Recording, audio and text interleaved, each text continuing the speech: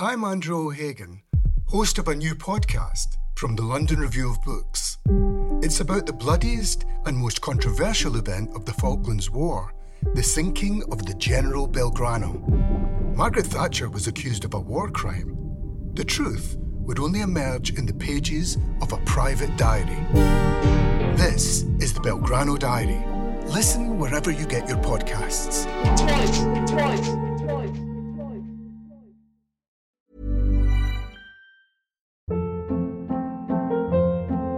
Hold up. What was that? Boring. No flavor. That was as bad as those leftovers you ate all week. Keke Palmer here, and it's time to say hello to something fresh and guilt-free. Hello Fresh. Jazz up dinner with pecan-crusted chicken or garlic butter shrimp scampi. Now that's music to my mouth. Hello Fresh. Let's get this dinner party started. Discover all the delicious possibilities at hellofresh.com.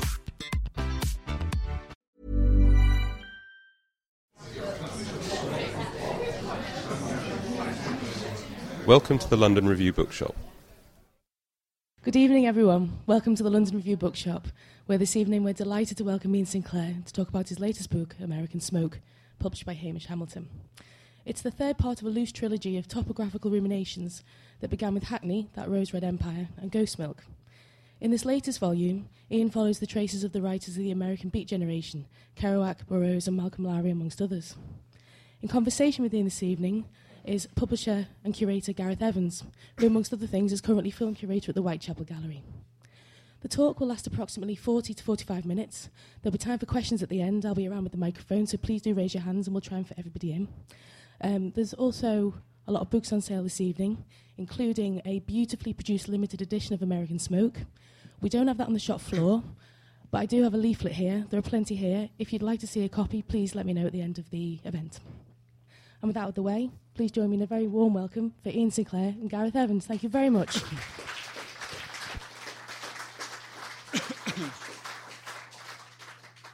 Many thanks indeed, Claire. Thanks to everyone here at the London Review Bookshop for putting on this event and for asking me to be involved in moderation and conversation with Ian, which, of course, is a very pleasurable and easy job to undertake, given the richness of the material we're about to encounter.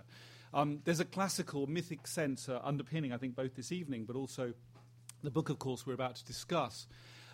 Ian, of course, needs no introduction to London Review Bookshop visitors or to readers of the August Journal, because many of the portraits that we're about to encounter in American Smoke, a number at least, have been road-tested in the pages of the Journal.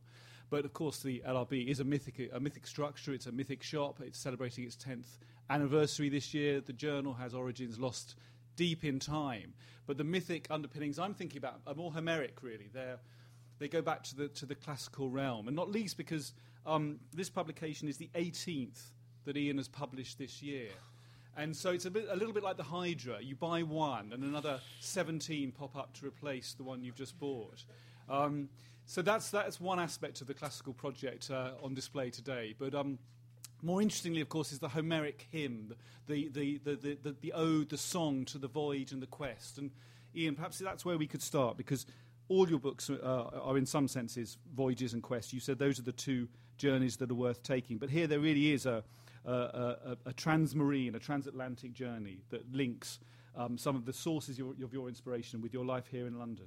Yeah, I was thinking when we were chatting beforehand, the excitement of a particular period in the 1960s, which is when I first came to live in London, the engagement that there was between the United States and Britain and between Britain and Europe. There were real bridges. It didn't need to be politically laid out or affiliated or spoken of. They were there in terms of the human cargoes that passed backwards and forwards. So a lot of the big American writers, people like Charles Olson, were doing a lot of research in somewhere like Dorchester, going out to Maiden Castle, spending long afternoons in strange provincial English hotels doing the Times crossword puzzle and playing the jukebox. And all that was sopping up, while at the same time the young, sharp, bright English people were going off to Gloucester, Massachusetts. Someone like Jeremy Prynne was actually lodged in Olson's house, his flat there, looking out over the inner harbour, and was providing him with the tools whereby to carry out this research. And I think we lost that. So the metaphor I planted in the first page of the book goes back to a fairly mythical figure called Prince Henry Sinclair, who apparently went from the Orkneys in the 14th century to America, voyaging, island hopping all the way along, and left his legend with the Indians who surround Gloucester as a figure called Glooskap, who becomes this tall, legendary figure. And I saw him stepping on the backs of whales all across the Atlantic. And then we lost that broke. And we became a sort of strange client state. We became like an aircraft carrier. And everything went sour. And I didn't really want to go into those territories until quite recently it became obligatory, in a sense, to launch new, as an old person. I like that idea. I've never worked so hard as this year. It's killing, I made the terrible mistake of taking on this 70 film program for my we'll come on to that. birthday. But, and as you say, I was doing a talk as a part of this, and somebody like you, not as well informed, got up to make the introductory speech and was reading something from Wikipedia or whatever, and said, I believe you have written in your life a lot of books. I think you've actually written 18 books. I said, well, yes, this year. This is quite shameful in a sense. It's incontinent. But it did remind me of Anthony Burgess, because one of the first talks I gave in this was up in Manchester. And it was really good to be there, and it was in an Anthony Burgess centre. And beforehand, they took me around. And there were two really interesting things. One, all the books that he'd reviewed were shelved up. And one of these was my first sort of large novel, which was called Downriver, which he'd reviewed and was fairly scathing about. And I saw with interest that he'd only read about 7 pages. And he'd also reviewed Pynchon's Gravity's Rainbow, which was, they had a proof copy that was completely misbound, and there was another book slipped into it, and it was a complete shambles, but he'd still reviewed it. Very well, off about 20 pages. And the final thing was all his typewriters. They just astonished. There were a stack of these portable typewriters in a glass cabinet. Really, really beautiful. So recently there's been a series of installations and curations in Stoke Newington and the old Sea Cadets building by Test Centre, who are wonderfully active, bright young publishers in Hackney. And I was curating some archive stuff there, and there was a space left, and I suddenly thought I could put an old typewriter in there. And I got back home, and my wife was in the process of clearing the shed, and it was going into the skip, so I kind of rescued this thing, wrestled it in there, and it was beautiful, lit up. And they said, well, do you want to sell it? Because Maggs Brothers, these very top-of-the-market antiquarian book dealers, bought this ancient typewriter, and so that's all down to the Manchester Anthony Burgess. And Anthony Burgess, when he wrote all these books in 1 year, was apparently dying.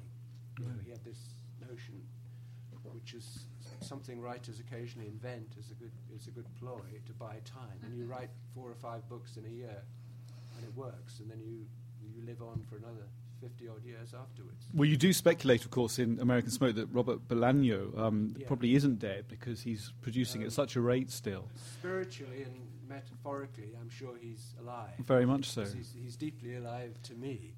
And his presence is one of the strands I tease through this book, because he fictionalized the lives of those American poets. Olson turns up in his Nazi Writers in America series, where he writes quasi-fictional biographies of a series of people.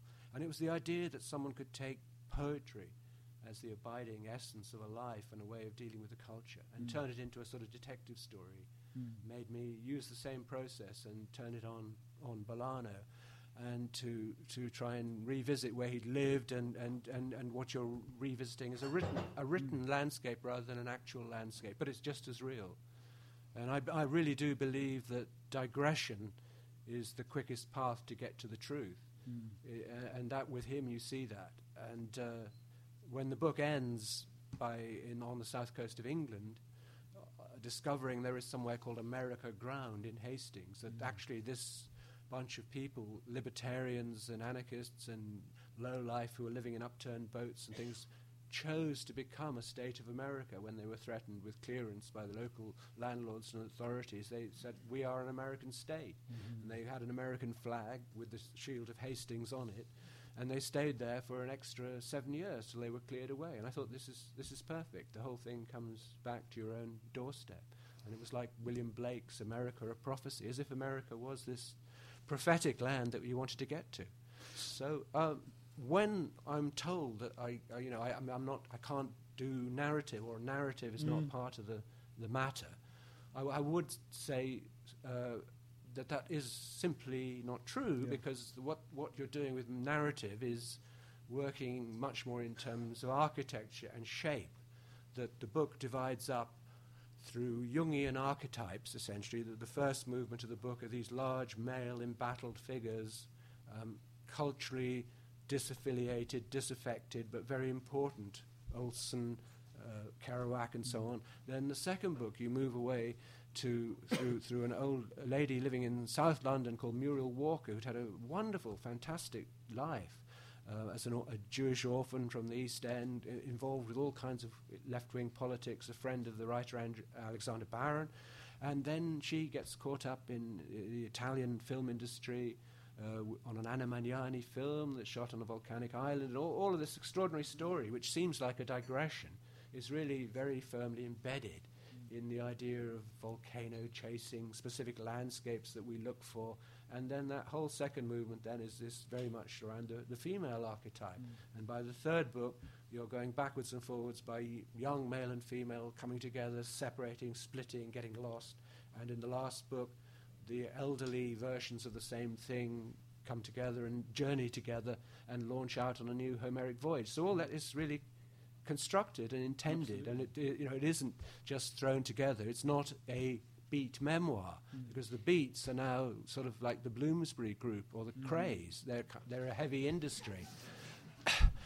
And you can't do yet another history. I mean, when you come to the point where Daniel Radcliffe, as Harry Potter, is playing Allen Ginsberg in a sort of gay campus romance, it's moved to a place that is almost beyond resolution. Yeah, exactly. But I still would like to try and resolve it all the same. Yeah. No, very much so. I mean, you mentioned Wales earlier, and the ancestor Sinclair, shall we say, stepping on the backs of those cetaceans to get to the New World. But of course, if we think about the other Wales, that's where you come from, South Wales, and Maesteg, which Robert Frank photographed, and that finds its way into the pages as well.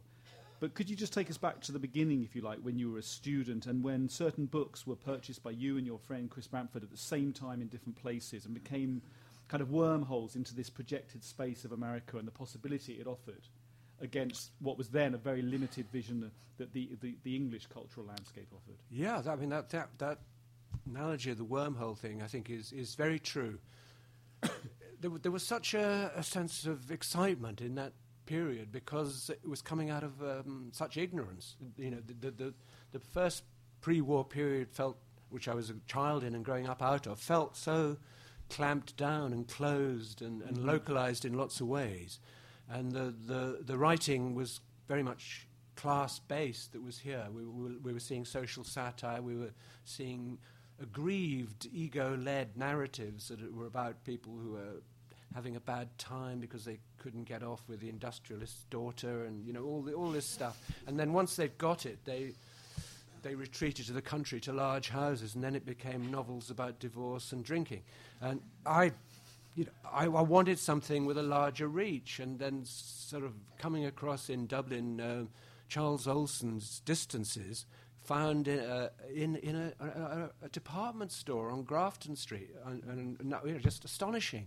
And two of us found the same thing the same day and rushed back with this strange material and launched a sort of quest, I suppose, to see where that came from, what it involved, and what the methods were. That the idea of open field poetics was very exciting. It was the idea that you would do an enormous amount of work and research, but at the end of the day you were still pushed to get it onto the sort of Homeric curve, to bring it all back to myth and legend and quite simple powerful truths that related to your own biology and your own body.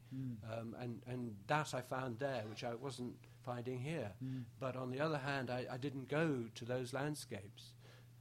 The accidents of a life bedded me down in East London, which was more than enough to deal with. I mean, just working, surviving, being, reading a city, and yet those things still haunted. And it felt very good at the moment when I wanted to step away from the local, which I felt was so changed, I needed to think about it in a different way, into this other landscape. This was exactly right to go back into this and make a voyage. I keep going back. It is that thing of the voyage where you meet monsters along the way, some in your past, some in your future.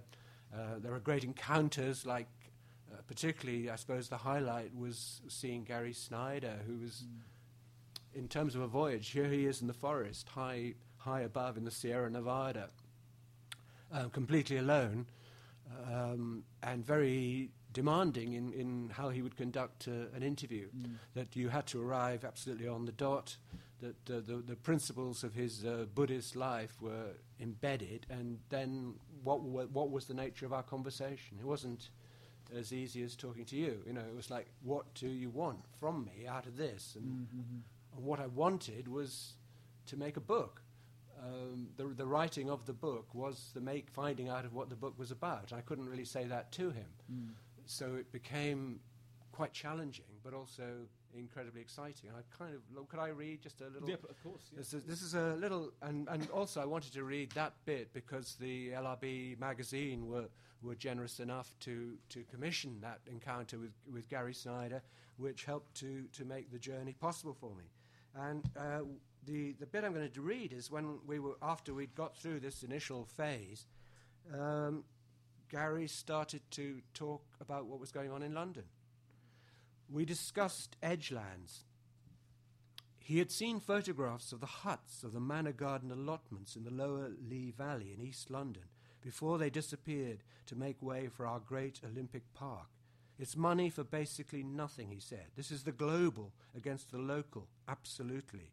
Semi-urban wilderness is valuable. What about Epping Forest? Have they left any of that? Epping Forest is too valuable to touch. It was touching to have Gary Snyder take notice of developments in Hackney, to see him align the enclosures with the grander landscape sweeps in Canada and Alaska and California. And he spoke of his love of John Clare, The Badger being one of his great marker poems. Driving down to his academic work at UC Davis, Snyder noticed another kind of urban edgeland. There's a big rice field flooded paddy near Sacramento Airport. It used to have a sign on it saying, "This field annually feeds 40,000 people, and that's export only. There are 1 billion people in China. The Japanese don't import so much rice. They've got their own subsidized industry, but they import wheat from Canada, and it goes out through Vancouver." But we're re-inhabiting the land, Snyder said, his pinkies horizontal as he lifted a small cup between his two hands. This was a high-priority place to live for the Indians. They were wiped out. There's only a few left. But they're still around, though. The valley is all marsh and wetlands. They go down there for the fishing and for the duck. The valley is covered in tulle fog for quite a few weeks in the winter. It's very chilly. It's sunny up here. We're at the snow line. Higher up, there are deer all season. So the original inhabitants made their living in the rather benign foothills. Cooler than the valley, too. This is a benign place to live. Gary, they say, was wild if you caught him at the right time. There's been a lot of photographs over the years, from beards and sandals to black collarless jackets and motorbikes, to alpine sunglasses against high peaks, a confident artisan of language ripe with paradox, monkish austerities, early libidinous pleasures, bathing pools and parties, as Kerouac reports, where San Francisco dignitaries, scholars, and art patrons were entranced by the Marin County retreat in their naked hosts, Ginsberg, Orlovsky, and Snyder. The stud in his left ear still strikes a jaunty note, narrowed eyes, thin spectacles perched on creased brow. The ears pressed down a little, rounding out the shoulders under that dark blue shirt, as we walk across to inspect the library in the converted barn. But the stride is sure, Snyder is undeceived. He was tempted to use horses to pull the logs, but thought better of it. You can't live on this ridge without cars. Nobody can afford to become a farmer. You have to inherit the land. When the young folk come down from these hills, they just go to Portland and retire. Re-inhabiting and bio-visionary ideas are useful and practical and brilliant, but they don't catch on. It's not for the time.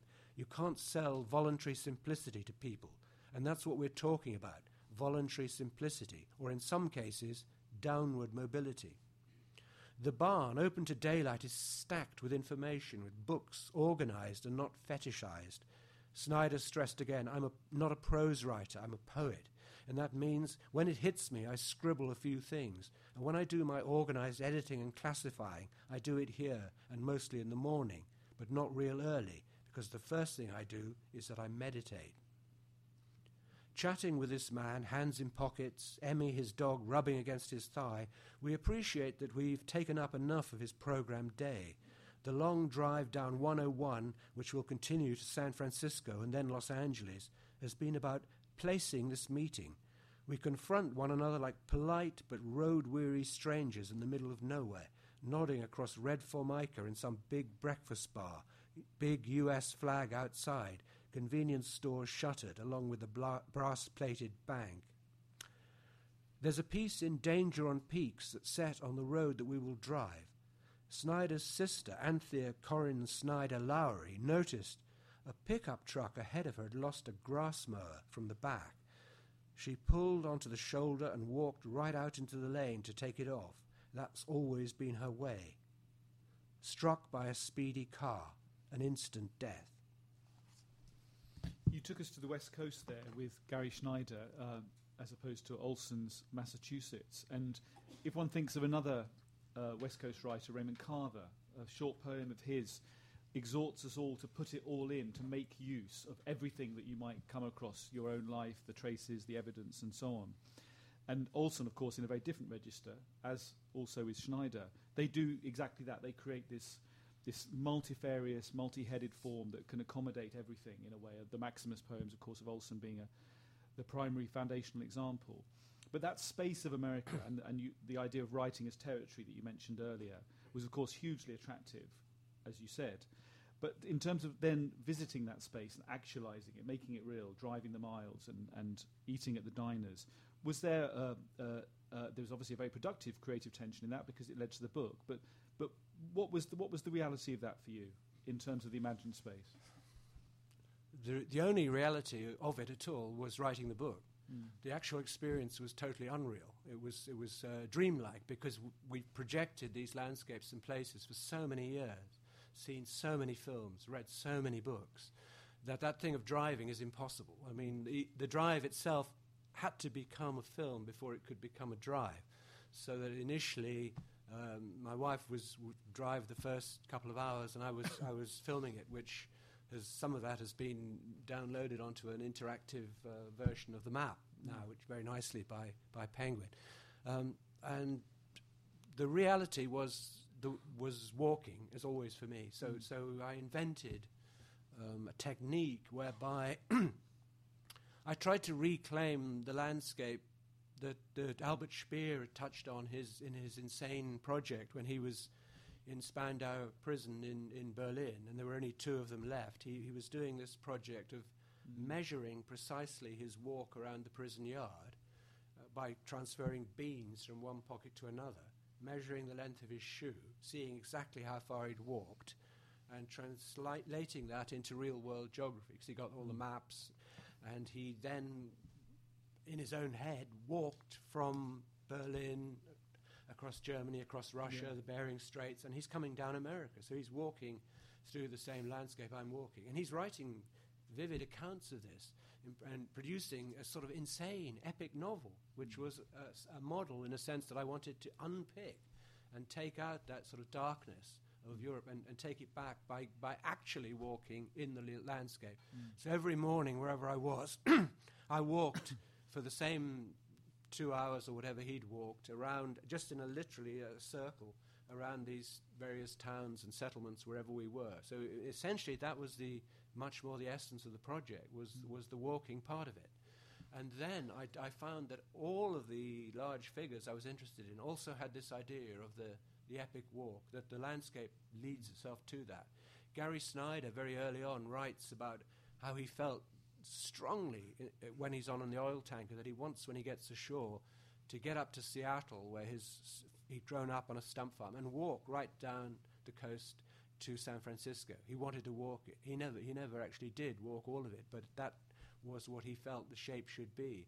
There's a moment when Kerouac, who's in Mexico City, believes that instead of being on the road in the cars at Neal Cassady, he wants to walk back to New York, and he starts off and he actually walks towards the border. So those walks are just embedded in the American consciousness. And the model for Gary Snyder, and one I draw on, is Cabeza de Vaca, the Spaniard who ends up shipwrecked in Florida in the 1620s, and most of his compatriots die, and he's absolutely naked, and he gets involved with the various Native American groups because he cures somebody who's ill by praying over them. He's taken to be a shaman, and they follow him, and he walks all the way from Florida to Mexico. And that was Snyder's model. He keeps referring back to that. And other figures refer back constantly to John Ledyard, who was an American who decided he was going to walk across Europe to the Bering Straits, etc. Well, all of that I knew. What I didn't know was that this was William Burroughs' dream, because you don't just think of Burroughs as being somebody who walks, other than on small trajectories around cities with a Snoopy camera or whatever. So maybe I read a little fragment of Burroughs, because that took me quite by surprise, that he fitted with this pattern. Burroughs made several entries in his dream diaries, noting how the European cities of the past were grafted onto the American wilderness. Like Kerouac in 1947 and Snyder in 1957, Burroughs saw himself trudging impossible miles on nightmare journeys through real but transposed continents.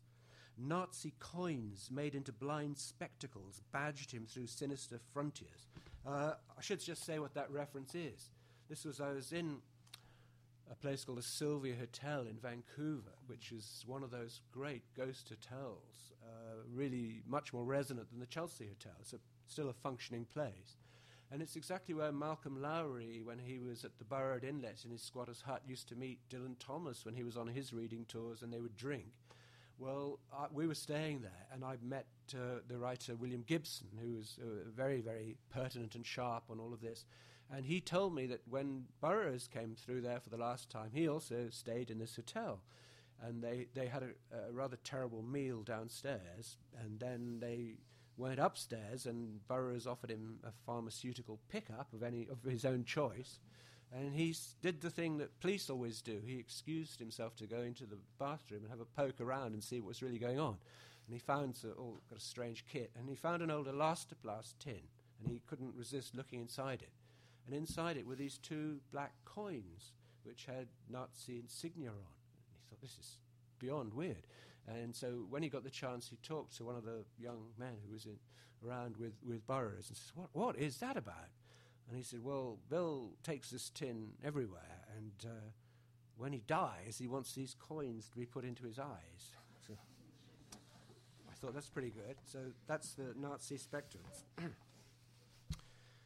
Bill said, I've walked across Siberia. It took me 2 months. I had to kill 5 people. New York is gone. I was astonished to see how closely the somatic diary of the beat senior citizen with his cats and his canes duplicated the model for the looped walks I was trying to undertake every morning of our Pacific Rim trip as a way of rolling up the deranged invasion path tramped and recorded by Albert Speer in the prison garden at Spandau. I have, it seems, walked across the Bering Strait, Burroughs wrote, across Siberia and northern Europe.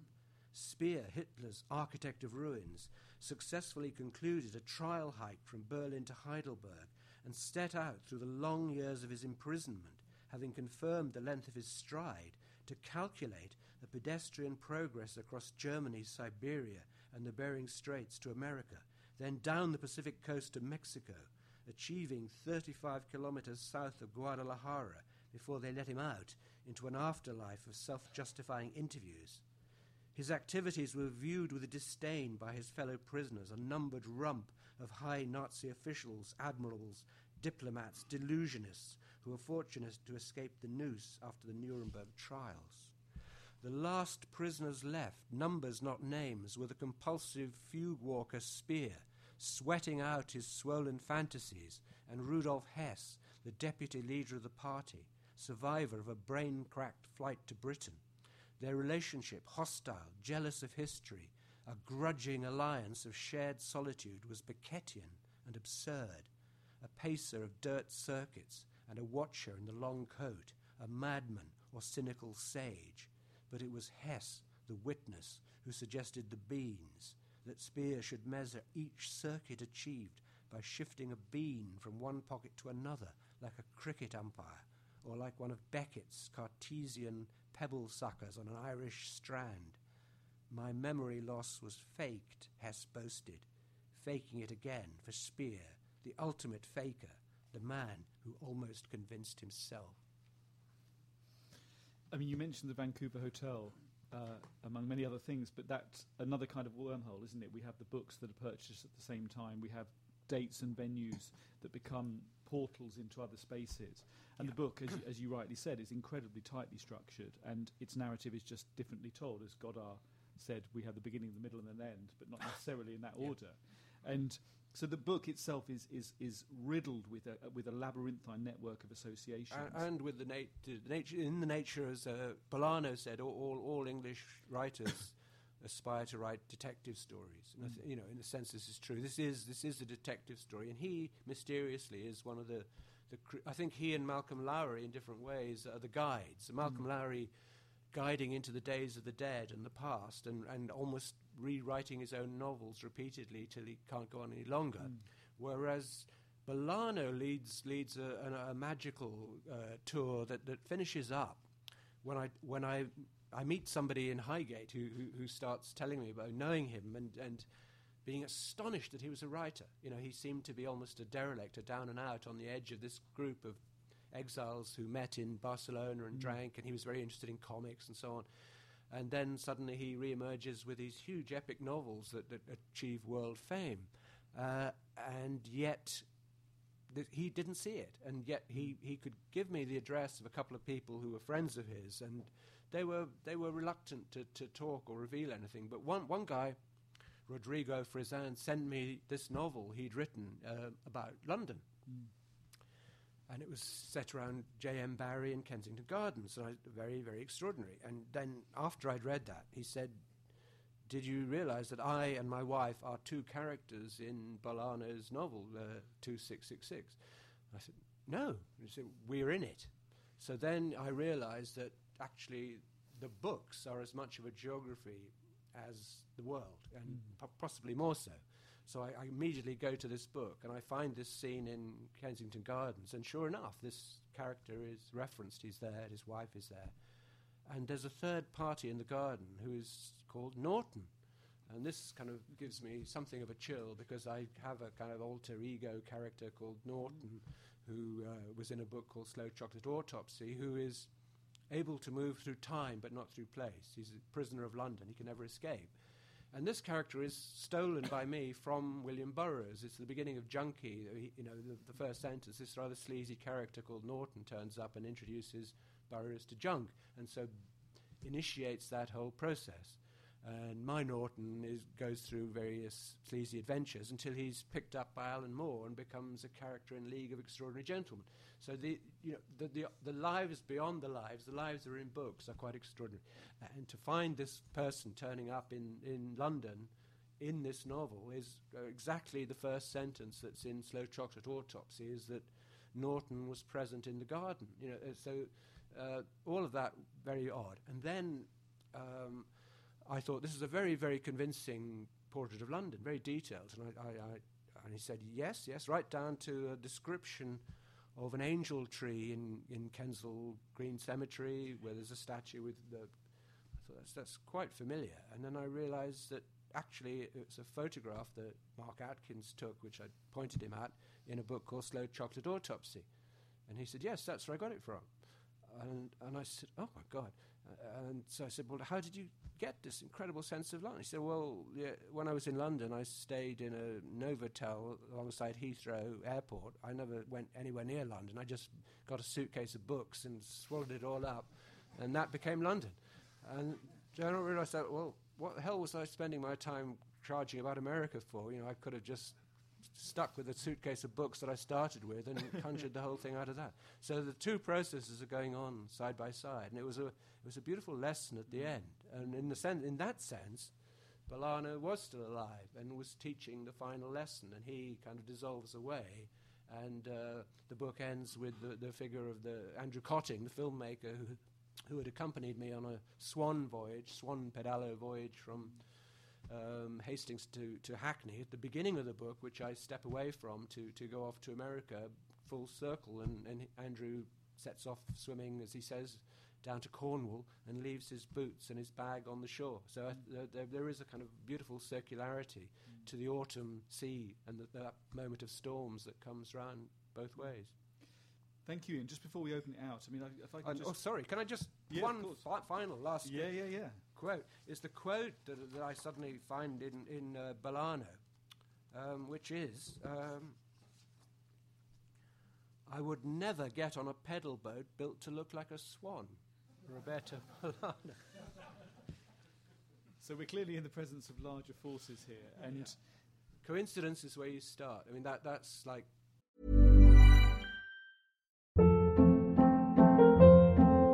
Hold up. What was that? Boring. No flavor. That was as bad as those leftovers you ate all week. Keke Palmer here, and it's time to say hello to something fresh and guilt-free. Hello Fresh. Jazz up dinner with pecan-crusted chicken or garlic butter shrimp scampi. Now that's music to my mouth. Hello Fresh. Let's get this dinner party started. Discover all the delicious possibilities at HelloFresh.com. Many of us have those stubborn pounds that seem impossible to lose, no matter how good we eat or how hard we work out. My solution is PlushCare.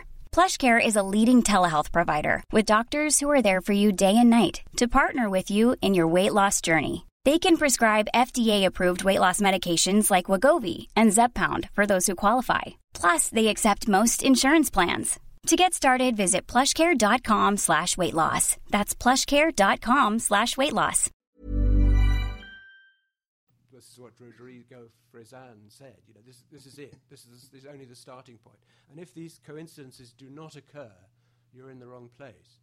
Because it turned out the book he was now writing was about Malcolm Lowry, and he was using exactly the same sources as I'd been doing, and it led into we won't go down that. But well, if we think of a presiding spirit, of course, of yours, J.G. Ballard, he wrote very acutely that deep assignments run through all our lives. There are no coincidences, and I know that next week you'll be taking a life-size cutout of J.G. Ballard to Toronto.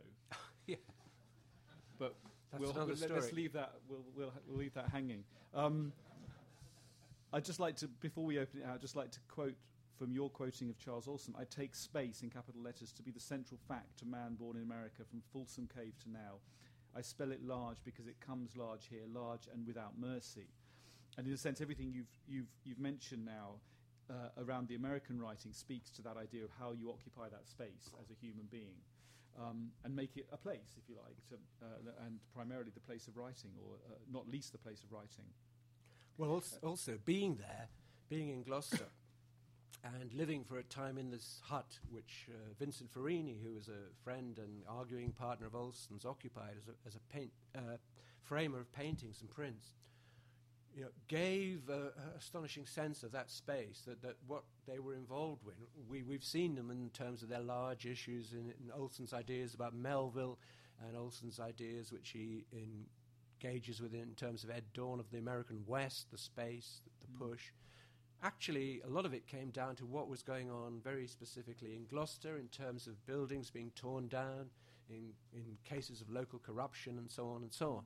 And there's a writer called Peter Anastas who's edited the letters that Olson poured out to the local papers, that it begins in the absolutely local. It begins in the fact of his own town, and being able to walk about that town at night and being able to buy stuff and finding places disappearing, and how you deal with that, how you have to fight for every inch of ground that's local to you before you can open out to the world.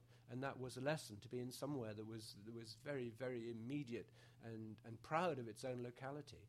And to find quite elderly people, even older than me, who had been at Black Mountain, turning up to a talk there in the museum just because they wanted to re-engage with that utopian ideal that floated at one period of time, and maybe we can go back to it, when they felt very cut off by what was going on there now, and the economic collapse and the bite and the breakup of the Portuguese community. All of those things were happening, and it begins just on the doorstep with what's happening on your own street.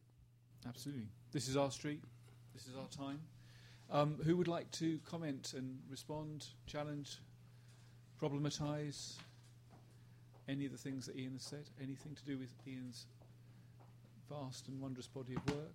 Would anyone like to say? Yes, gentleman here, please. Of the poets who write in what you correctly define as open forms, who do you think, or what works do you think will last?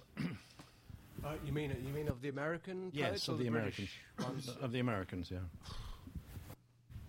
That's not really a question. I mean, who lasts? Only history is going to tell that. So it's a stab in the dark. But for me, Ed Dorn, I think, particularly is somebody who certainly will last, because he had such a sharp, bright, acerbic intelligence, and because he was so adept at finding an English and a European register, as well as having a great sense of the American West.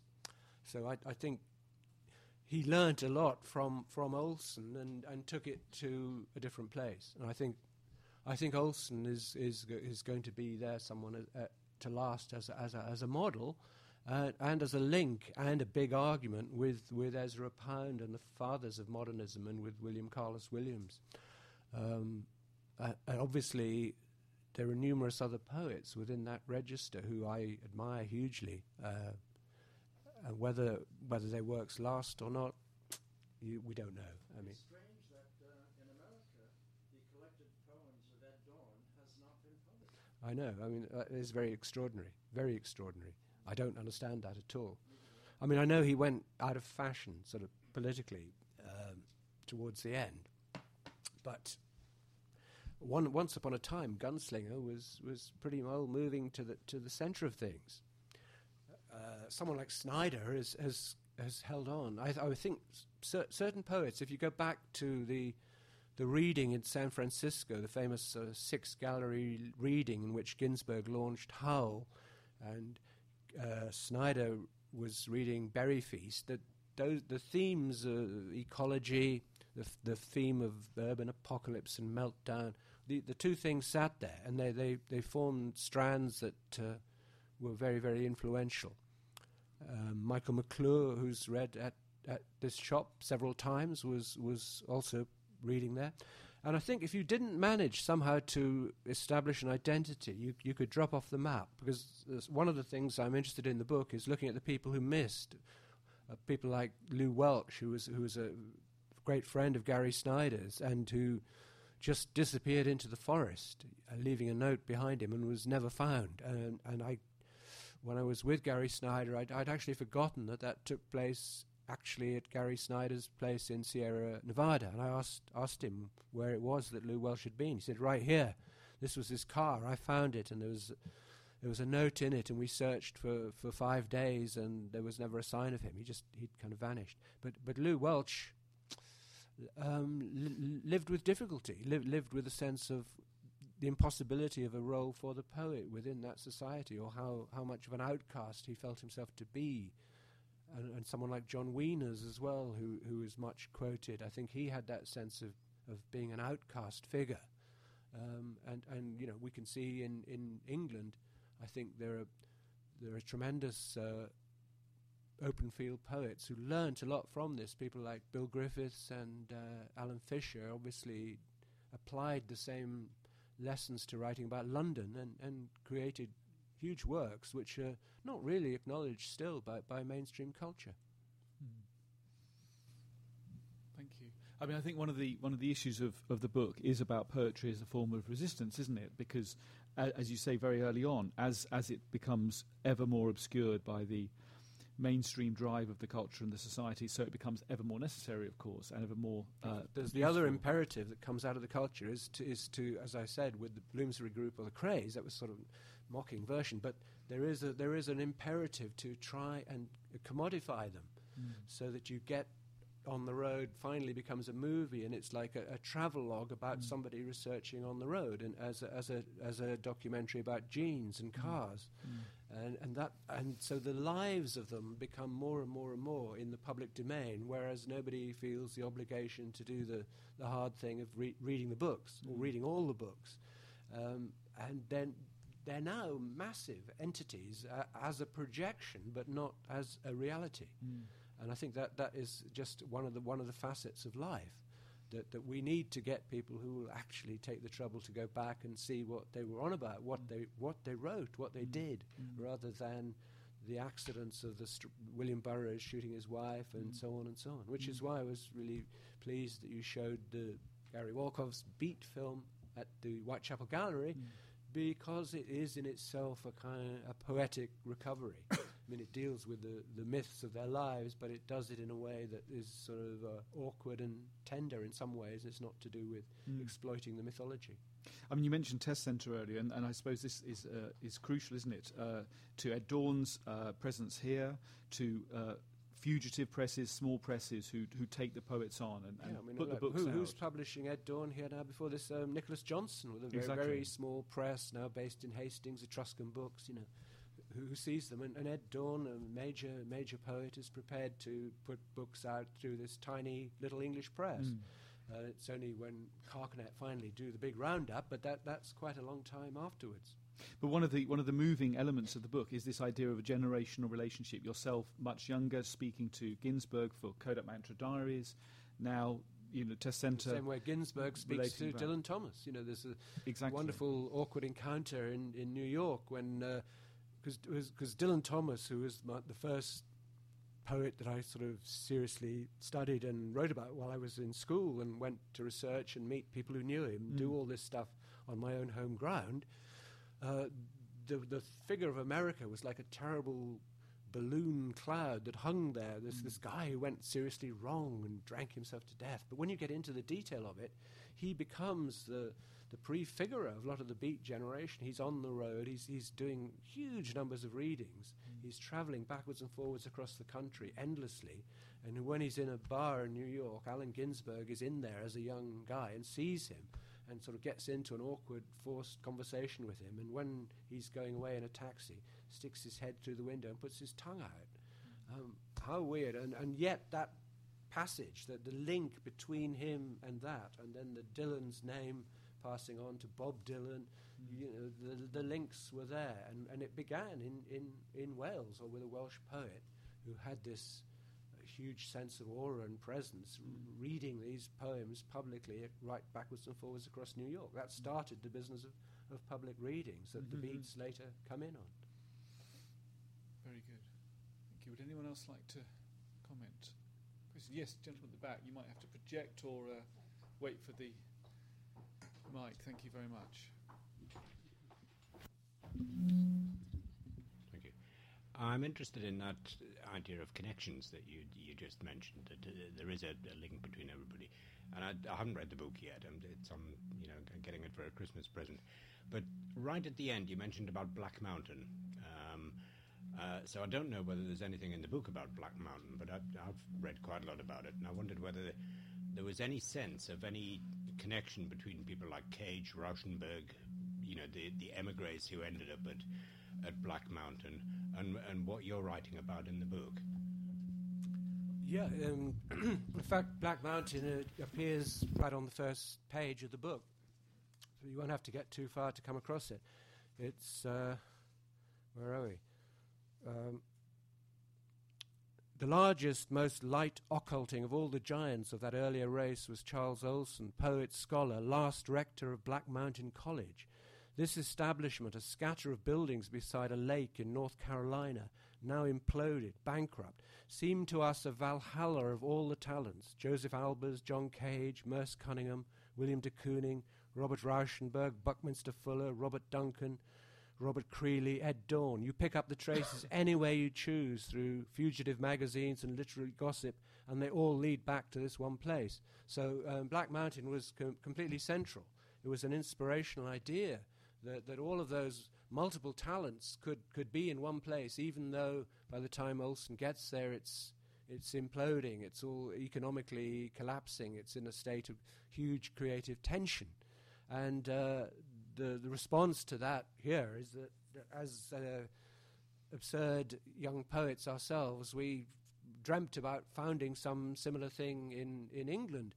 And in the second part of the book, there's a description of a journey. You go to Cambridge to see Jeremy Prynne and sort of suggest he becomes rector of a English Black Mountain college, which he was very obliging and courteous about. And now, just this year, we've seen an MIT Press edition come out. The kind of the tombstoning on one level of the Black Mountain Project, but also, of course, a huge celebration of an extraordinary moment. I think only had 1,200 students in its entire life. Very few of them graduated, whatever that might have meant, from Black Mountain College. But of course, the lineup of alumni and staff was extraordinary. Yeah. And in the book, when you go to Prynne with Chris Bamford, and you talk about this idea, which of course, as you say, doesn't materialise, but not yet. The dream is so large that in a sense it does sort of occur in things like the anti-university, exactly, which sets up in Shoreditch. You know, the similar notions were current. This idea that you bring in all the talents, and it kind of works because the economic background to it collapses. But for a brief time, I think they can generate enormous energy. And I think the defining thing in London at the Congress, the Dialectics of Liberation, where all of these people turn up in Camden Town in the Roundhouse for a brief period of time, was a version of that, was like a kind of three-dimensional version. Violent arguments, all kinds of absurdities, but nevertheless, the inspiration of that runs on in London for a long, long time afterwards. And we're sitting, obviously, in an important bookshop, and Camden is the site of perhaps the most important bookshop in your life, Compendium Books, which brought literally these volumes to the heart of the city and changed the kind of psychometrics of the culture by their presence. And this sense, I suppose, of which comes through very strongly in the book of the protagonists, the poets, the writers, the artists, and so on. But then, crucially, the kind of the second, third, fourth ripples, the publishers, the recorders, the witnesses, is a very strong. It's a complete ecosystem, isn't it? It has to be. It has to be the complete system, or it doesn't work. You know, the thing of the visionary poet or whatever, it has to connect up. I mean, it was very interesting at the Sea Cadets building again at the weekend. Lee Harwood and Tom Rayworth read with Thurston Moore and a young Scottish woman poet, MacGillivray. Really quite an astonishing span. And Lee Harwood was talking about he had been the manager at Better Books in Charing Cross Road, which put on readings by Allen Ginsberg, put on performances of many extraordinary kinds, and he used to invite penniless poets to actually go away with a bunch of books and sell them up the road to Foyles, just to keep themselves alive. They were an ecosystem. And then Lee goes on down to Brighton, where Public House Bookshop was, run by Bill Butler, and tries to carry on the same thing there. And it works, it's wonderful, but the interpersonal things that are involved in running those kind of bookshops, unless there's some serious financial backing, it tends to fall apart in a period of time. And Lee Harwood ends up as a counter-clerk in a post office, which he prefers because it frees his mind to do the important thing, which is his own work. And yet, here he is, someone like poets like John Ashbery are coming to stay off Brick Lane with Lee Harwood in the early 1960s. It's exciting, those exchanges, and exactly as you say, the ripples that come off. There's somebody like Stuart Montgomery with Fulcrum Press. Somebody seems to be found to carry out the duty of publishing, managing, getting the books into the world.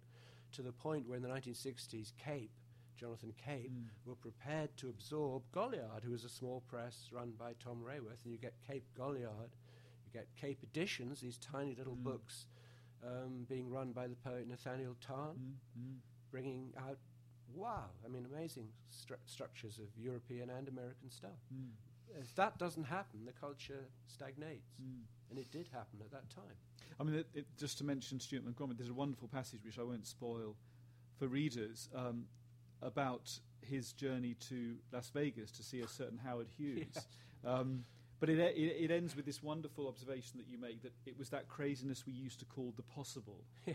And that is, in a sense, the nutshell of the whole project, isn't it? The possible remains. Can you imagine now a London small press publisher, say, deciding that he's going to go and see Rupert Murdoch to get him to denounce his poet, in that case Ed Dorn, in his newspaper, so that we could sell a few copies in London Review of Books? I mean, this is the art of the impossible.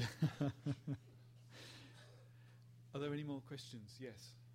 I want to say a few words. Hello, sir. I wonder if you could say a few words about your methodology, whether you had an itinerary, and whether you did your reading beforehand, or whether the itinerary developed as you went along, and the reading as you encountered these books in bookshops on your way. Thank you. Yeah, well, I guess I did the reading about 50 years before I started the journey. So the reading was my past, was my cultural memory, although obviously I read afresh at the same time. And the journeys are really also the journeys of a lifetime, because it opens with a relatively current journey when I was invited to go to Gloucester, Massachusetts, to give a talk, which I jumped at because it gave me time to look into the background of Charles Olson, whose books I'd all read many, many years ago. So the books were read. The place was then visited, and going to the place, I had a very firm idea of things I needed to look at and wanted to look at, but I also stayed open to the people I met and the opportunities that arose through that. For example, that in the local library there, I didn't realize that Olson's own books had just gone onto the open shelves of the library, and people were taking out books and discovering annotations by him was still there. And I found a book about D.H. Lawrence's paintings with unrecorded Olson poems and things like that. So there was an element of that off-the-cuff research. There was also an element of knowing where I was going to go, but there was also a recording of earlier journeys. Like in the mid-90s, I went for the BBC, did a radio program, Generating the Beats, going to visit Corso, Ginsberg, Burroughs, Ferlinghetti, McClure, all of that, and recalling that particular journey, which is something that's already happened. And in the big journey this time was based around researching in Vancouver and travelling down the West Coast, which I didn't know at all. And as I went, I would acquire books, and I would meet people, and I'd set up already to talk to Snyder and to talk to McClure again in San Francisco and to visit the poet Tom Clark. Certain things were set up. Everything else just unraveled as it unraveled.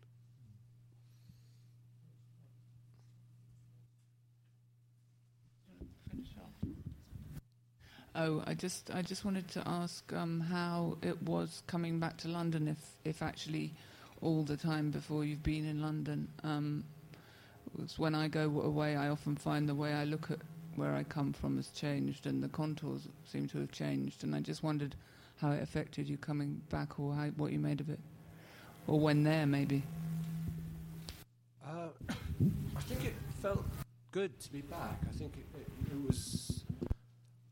When I'd left, I was feeling disgruntled with a lot that had been going on around me, and I'd felt embattled in a particular way, and I thought everything that was happening, in a sense, was depressing.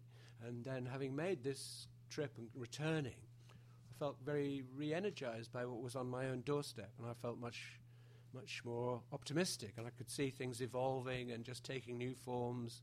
and moving on in an interesting way. And the more I've seen, and the more I've been doing recently in terms of projects with the 70 film program in places like Hackney Wick and on canals, I can really see sort of life seeping back in good ways. And the sort of things that Gareth Evans has been involved with, and events in bookshops in Clapton, all of that. There's a real sense of renewal.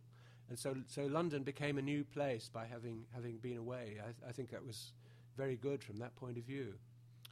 One of the pieces I took out of the book was a big chapter about W.G.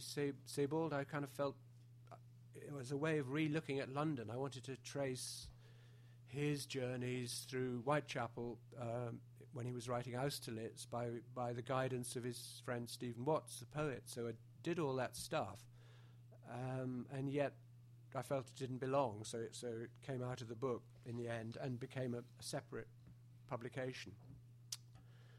But this was kind of a new London by way of having done it. I mean, following on from that and this idea of the cinema project, which for I'm sure everyone does know, but Ian was 70 in June and was invited to curate a 70 film programme which will finish just before his 71st birthday next June. And it takes in all sorts of venues, as you said at the beginning, and myriad films. And it's an extraordinary project. But, of course, what it does do for those of us who are your readers is take us back to your origins in cinema as a filmmaker, as a student who came to London and studied at the London School of Film Technique. That was your reason to come to the city in the first place. And it makes us rethink, I think, as Sukhdev Sandhu mentioned in a very good review of this book for The Observer, the origins of experimental writing in avant-garde film. Stan Brakhage, Kenneth Anger and many others. Yeah, well, Stan Brakhage, obviously, in particular, was very, very closely associated with Michael McClure, was in deep correspondence with Charles Olson, made portraits of Robert Creeley. That the filmmakers and the poets were, he saw himself as a film poet, quite rightly. And, I recognised his work very early on as being that and being part of the same living tradition. And it took a while to realise that all of these various elements I was interested in did connect up, that the people knew each other, they interacted, and they'd often collaborated in various ways. But the language of cinema coming into the writing is really crucial to how you construct, literally line by line, isn't it? The idea of the edit. Could you talk a little bit more about that? Yes, I mean, I think actually I learned quite a lot about editing in terms of prose editing by working closely on the 4 essay fantasy films with Chris Pettit and Emma Matthews. Emma Matthews, very, very good visual editor in terms of seeing what you take out. I think, that something can open up and move and find a necessary shape by slicing stuff out. Whereas my impulse is always to pour it all in. And huge advances are made when you clean it up. We saw the film Godard's Le Mépris last night at the ICA. It was one of the films. And what was interesting was to watch a black and white documentary about the making of the film and realising how incredibly cluttered everything was. In reality, it was a mess. It was hundreds of people, lots of stuff. And when you get the film, it's so spare, so cleaned out. You've got these bare spaces in which people are together with one piece of statuary, a window, a lamp standard. That the art is stripping it out so that you get to essence. And I'm still working on that. But I think also you don't need to be afraid to include a lot of material as long as there are these organic links that keep it moving. It doesn't have to be that sort of cliffhangery structure. And I think we've got it towards a very banal cross-cutting in terms of a lot of writing that's really like soap opera, that you have 2 different groups of people. This one gets to a point where you don't know what you're going to do, so you move to the other one and you go tick-tock, as if there's a very low boredom threshold, and you need to keep that form of cutting, and I don't think you do. And the way I've learned is essentially from cinema, I would say, completely. Thank you very much. We've probably got time for a couple more questions, if anyone would like to. Yes, gentleman there. Do please, if you could, wait for the microphone. Thank you. I'd like to ask a question about Bolaño. I suppose I just sort of find it surprising to have him in the same book as the Beat Writers. Not sort of quickly think of a lot more dissimilarities than similarities, and just really what it was that made you sort of put him in with them. Poetry. No, I don't. I don't think it has to be similar. I don't think he's a similar kind of writer. I just think he's a very interesting figure, and this is not a book about beat writers. This is, as we've been trying to say, it's a voyage into a particular territory and my own cultural markers over a very long period of time, which included particularly Kerouac and Ginsberg and Burroughs, but also Dylan Thomas, Malcolm Lowry, and now Bolaño.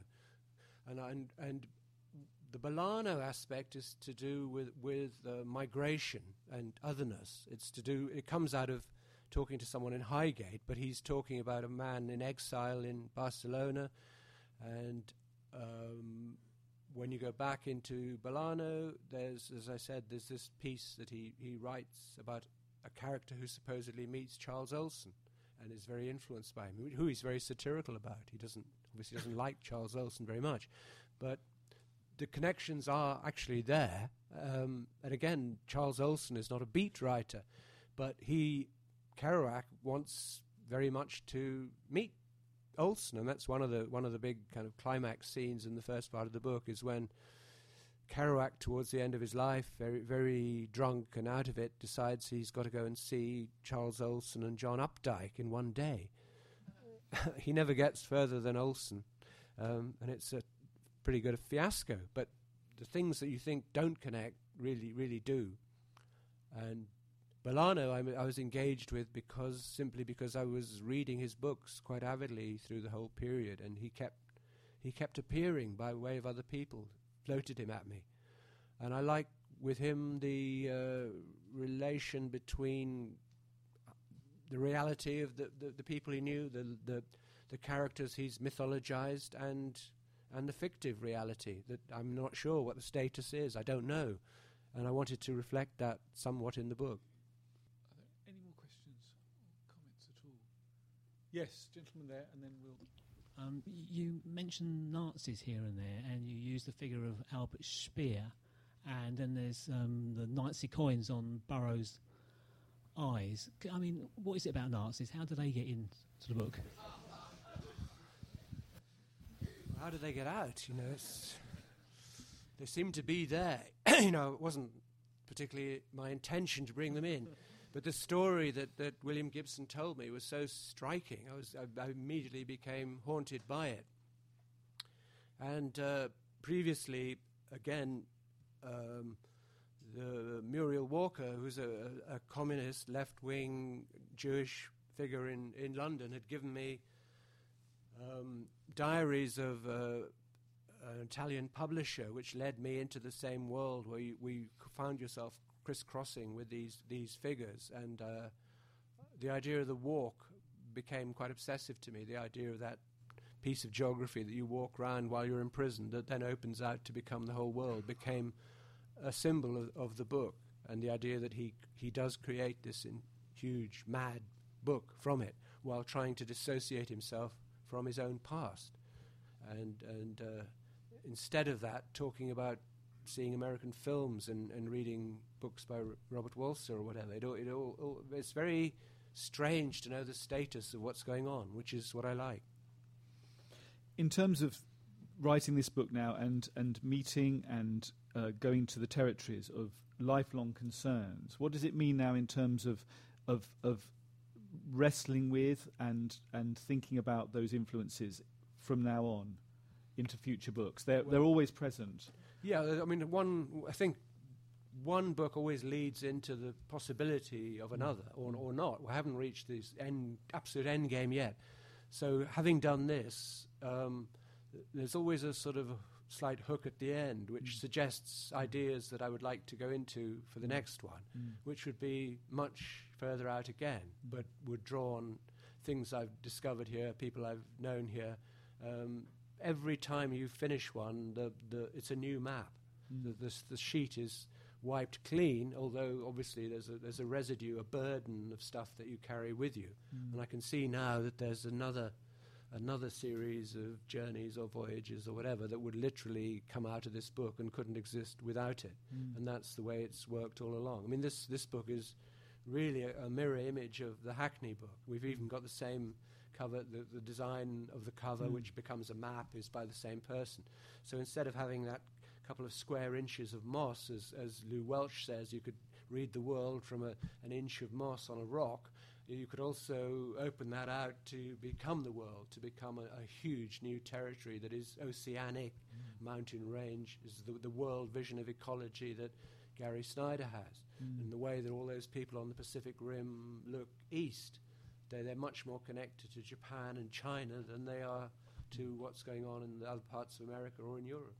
So all of those ideas are now cooking, hopefully, for another book. Very good. Well, just before we close, I'd just like to read a very short poem that was found in Charles Olson's papers after he died. And as Ian says, quoting the poem, a fragment that was the whole. Now I begin to go. Hear me, I have sent you the message. I am gone. And as Ian says, he is going off to the wider journey, to the wider ripple, for the next book. But of course there are many books of Ian's here, as we flagged up at the beginning. The Hydra Breathes, just in front of us here. Pamphlets, fugitive publications, official publications, counter publications, all or any of which Ian is very happy now to sign. But before he does that, I'd just like to flag up, of course, that there are more events still in the LRB shop calendar for this year. Next week, a friend and fellow traveller of Ian's, Ken Walpole, will be here with a co-author of Ian's, Rachel Lichtenstein, to talk about the New English landscape, a landscape that we all inhabit, whether we know it or not, a hybrid landscape between the sublime and the post-industrial. A lovely publication to go with that. That's here next Thursday at 7 o'clock. And then after that, we enter the zone of mustard variations. What am I talking about? Mustard variations. Not that far from mushroom. I mean, mushrooms have many variations, but mustards have many, and apparently we can sample those at a number of late openings on the 4th, the 11th, and the 19th of December, where food and drink will be available. 10% off will also be available on all purchases, and Bark-style mustard variations will be sampling themselves, and we can sample them as well, should we wish to, on those dates, the 4th, the 11th, and the 19th of December. But before then, of course, do please join me in thanking all the LRB shop staff for enabling this event, but of course, Ian Sinclair for sharing his thoughts with us. Thank you.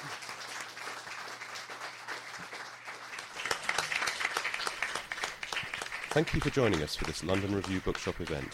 For more, visit our website at www.londonreviewbookshop.co.uk or search for the London Review Bookshop on iTunes.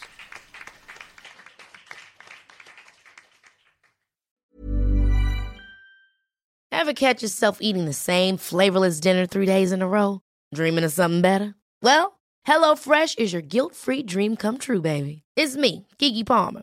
Let's wake up those taste buds with hot, juicy pecan-crusted chicken or garlic butter shrimp scampi.